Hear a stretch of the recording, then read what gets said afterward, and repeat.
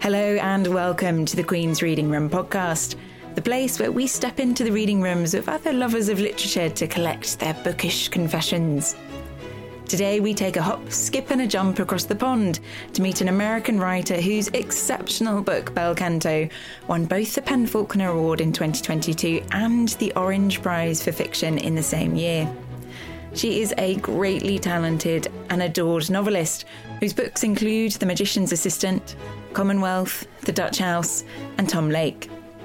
Her audiobooks have been read by Tom Hanks and Meryl Streep, and her fame extends to being the joint founder of Parnassus Books, a popular and well-known bookstore in Nashville, Tennessee. I'm Vicky Perrin, Chief Executive of the Queen's Reading Room, and today I invite you to step into the reading room of... I'm Anne Patchett. To explore the books she simply couldn't live without.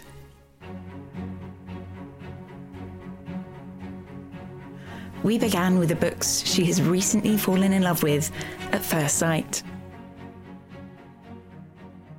I know very quickly whether or not it's a book that I want to read.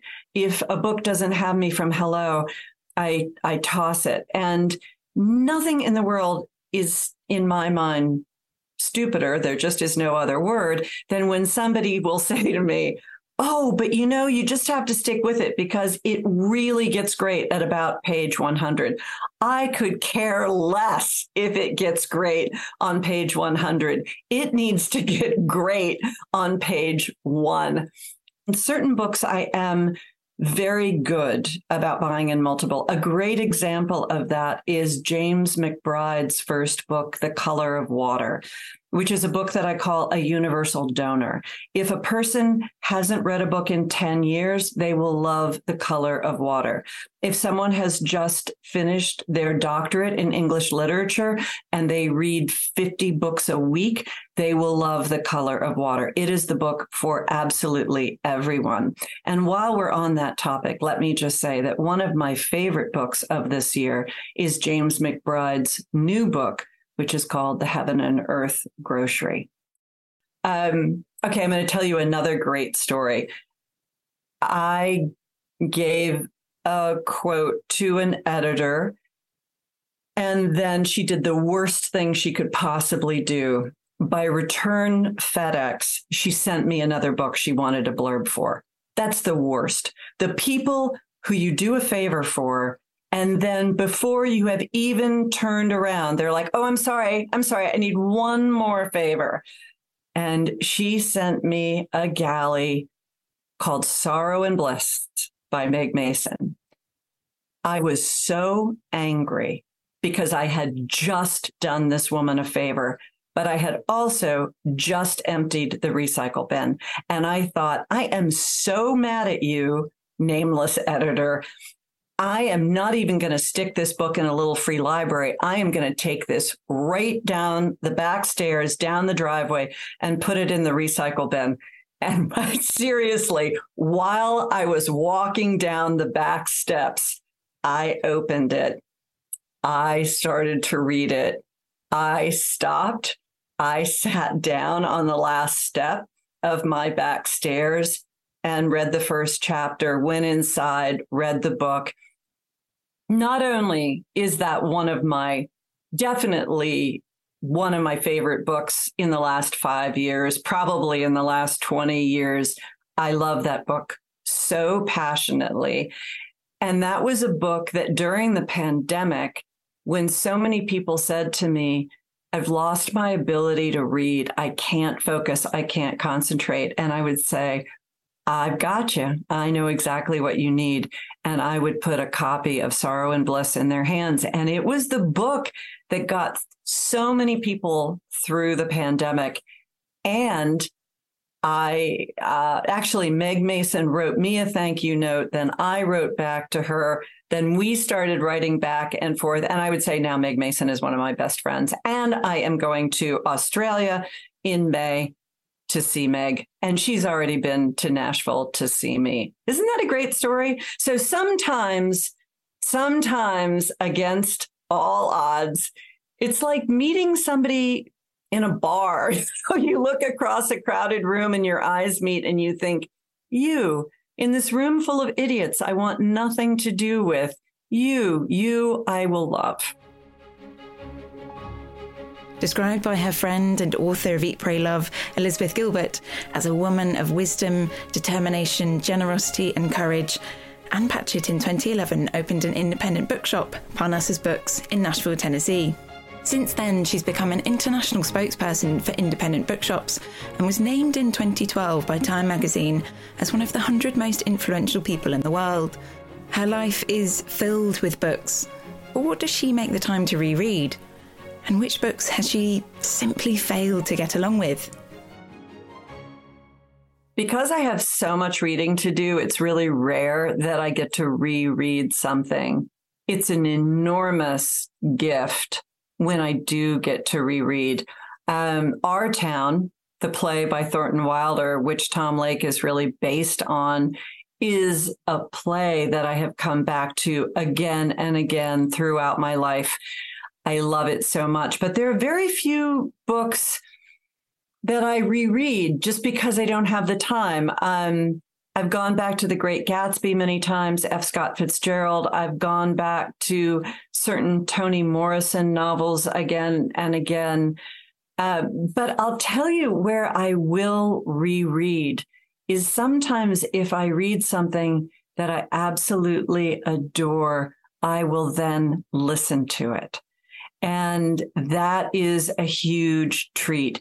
I remember when I read Jonathan Strange and Mr. Norrell by Susanna Clarke, I was so bereft when I finished that book.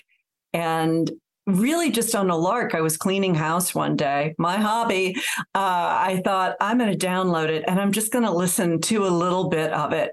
And I wound up listening to the whole thing. Every time I was making dinner or driving to the post office, I would put it back on again. And it was such a huge comfort.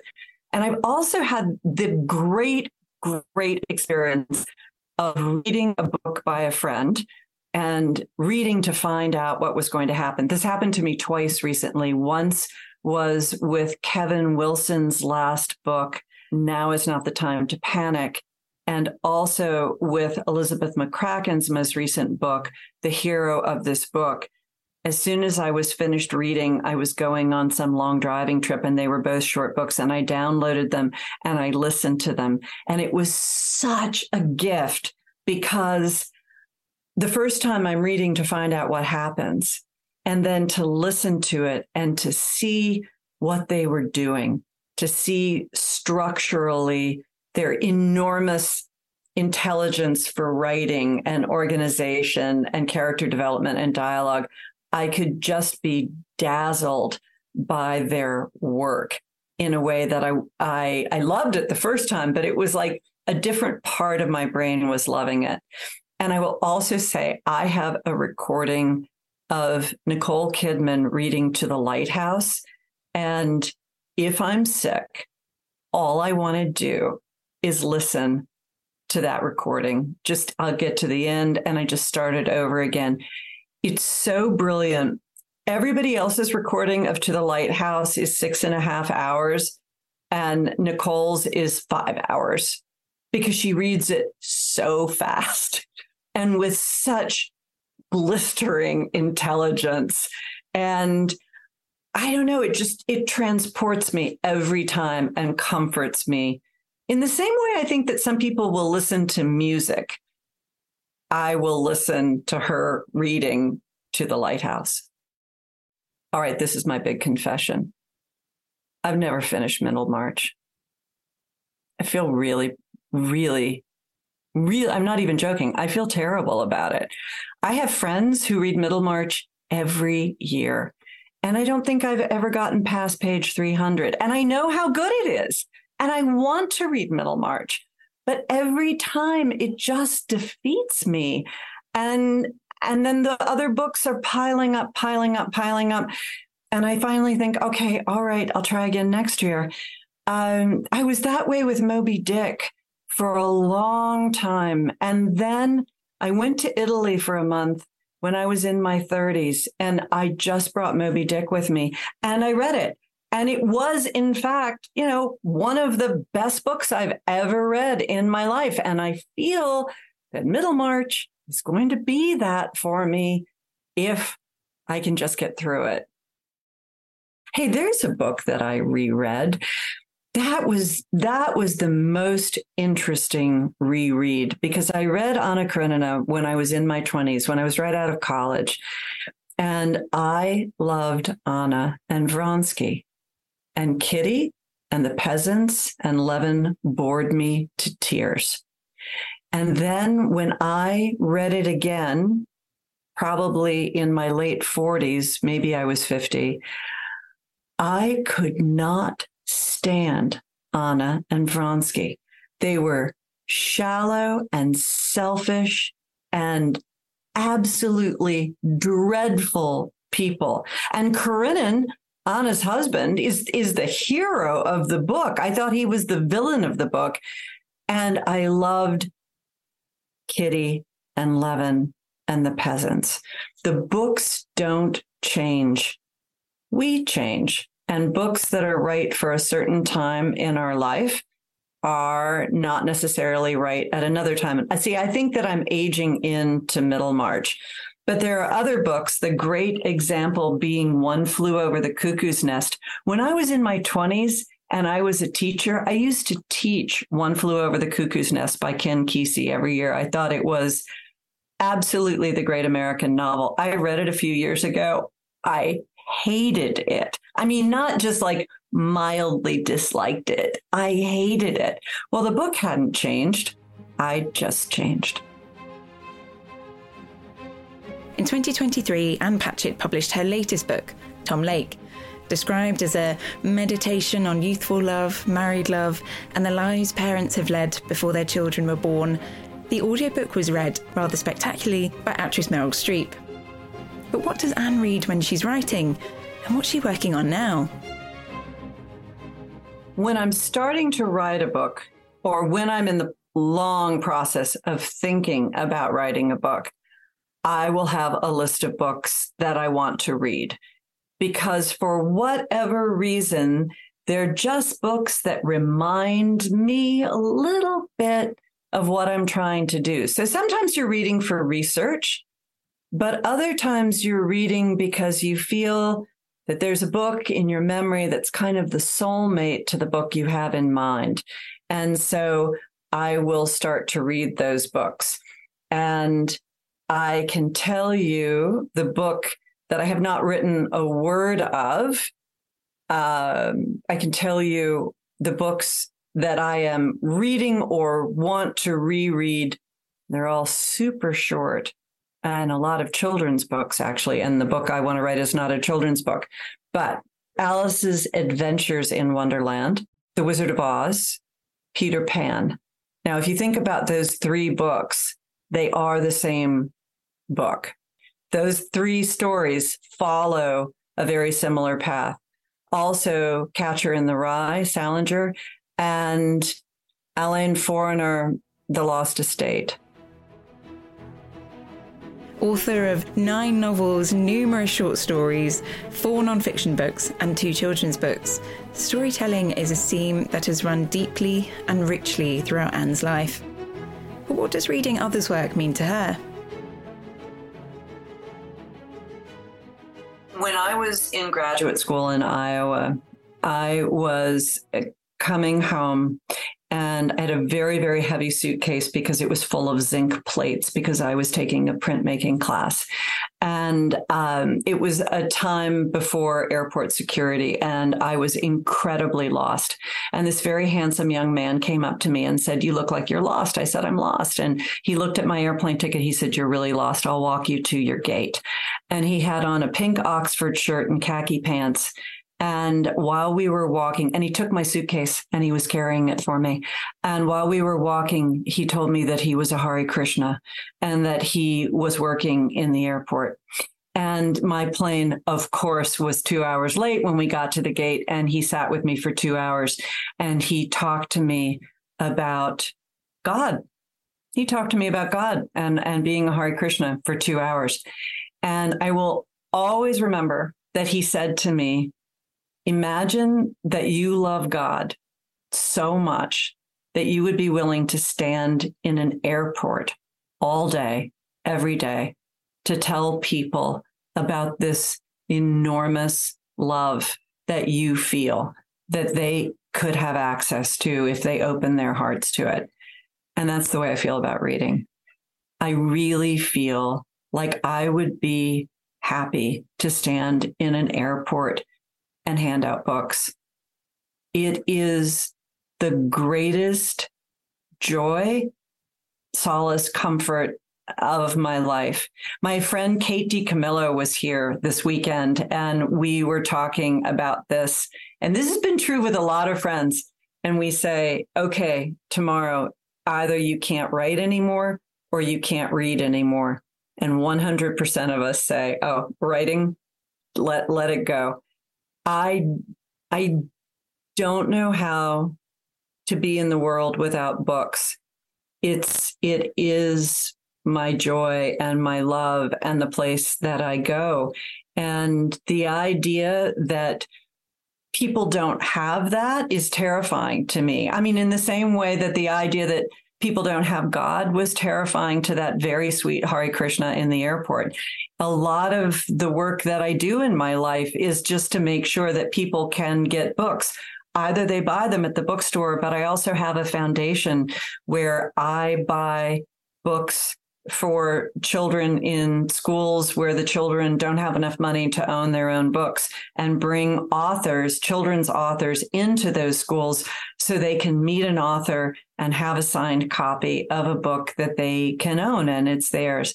I have learned a lot of this from Kate DiCamillo, but books are what I would wish for the world. I think that if we got away from screens and opinions that are generated in 2 seconds and went back to books and started looking at a quieter, more measured view of life, a gentler, warmer, more loving view of life, then I think that things would probably be a lot better. And as we close, because all I ever want to do is recommend books, I am going to tell you what I am reading right now, which a bookseller who I had never met in San Francisco sent me this book. And this is the crazy thing, like all these books are coming in. And then for whatever reason, and this book has been out for years, I thought, yes, I'm going to read you. I just feel it. And it's called This Is Happiness by Niall Williams. It's an Irish novel, and it is happiness. It's so beautiful and smart and funny, and it's about hardly anything at all. It's quiet, it's calming, it's enriching, it's engaging. It's everything a book should be. This is happiness. That's what we need.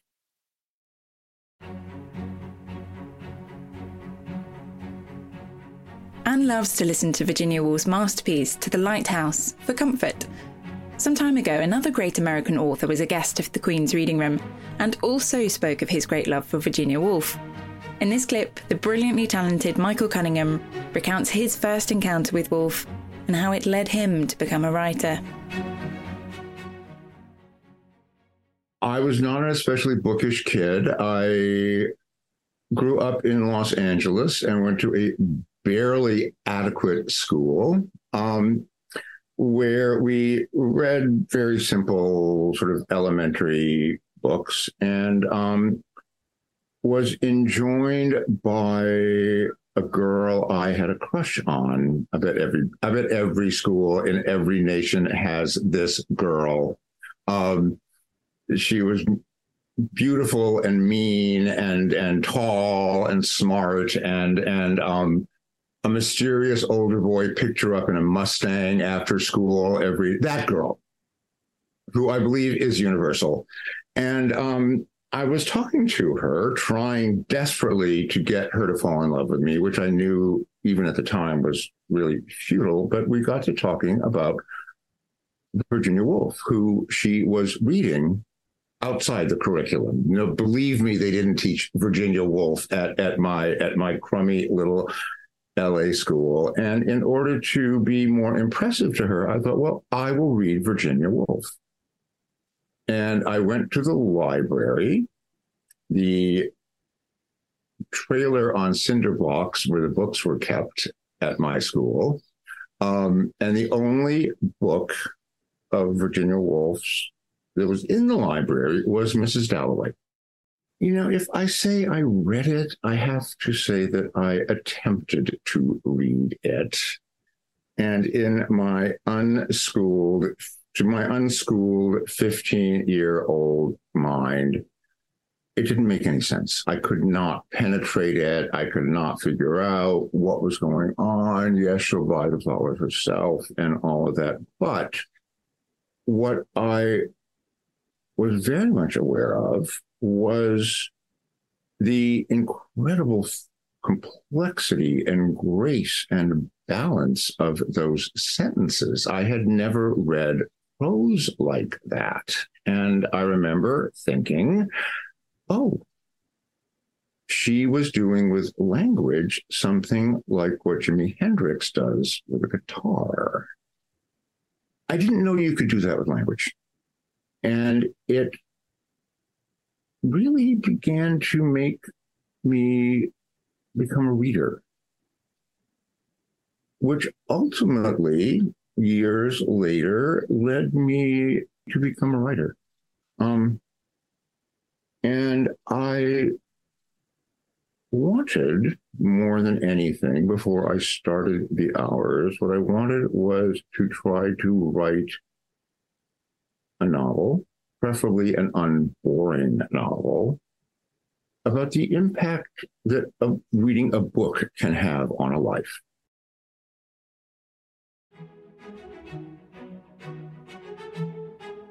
It's time for our weekly exploration of the Queen's Own Reading Room. This time we asked, does Your Majesty ever reread books? And if so, have you found yourself getting something totally different from a book at a different point in your life? I'm quite a fast reader, so if you read fast, you do miss out on a few things. So if I reread a book, I try and slow down a bit. And then I think, oh, that's extraordinary. I don't remember that from the last time. So, no, I do reread. I think it's very useful to reread a book. You get something, you always get something else out of it. There's always another dimension. Just before we go, let's hear a favourite line of literature from one of our guardians of this nation's reading rooms, Sarah, Programme Manager at Libraries Connected. Once upon a memory, at the far end of the Mediterranean Sea, there lay an island so beautiful and blue that the many travellers, pilgrims, crusaders and merchants who fell in love with it either wanted never to leave or tried to tow it with hemp ropes all the way back to their own countries. We hope you enjoyed this episode of the Queen's Reading Room podcast. We're a charity on a mission to spread the joy of books and reading. You can find out more about what the Queen is reading and what she recommends by joining her book club on Instagram at The Queen's Reading Room, or by checking out our website, thequeensreadingroom.co.uk, for more fabulous literary treasures. See you next time when we enrol in some lessons in chemistry with author Bonnie Garmus.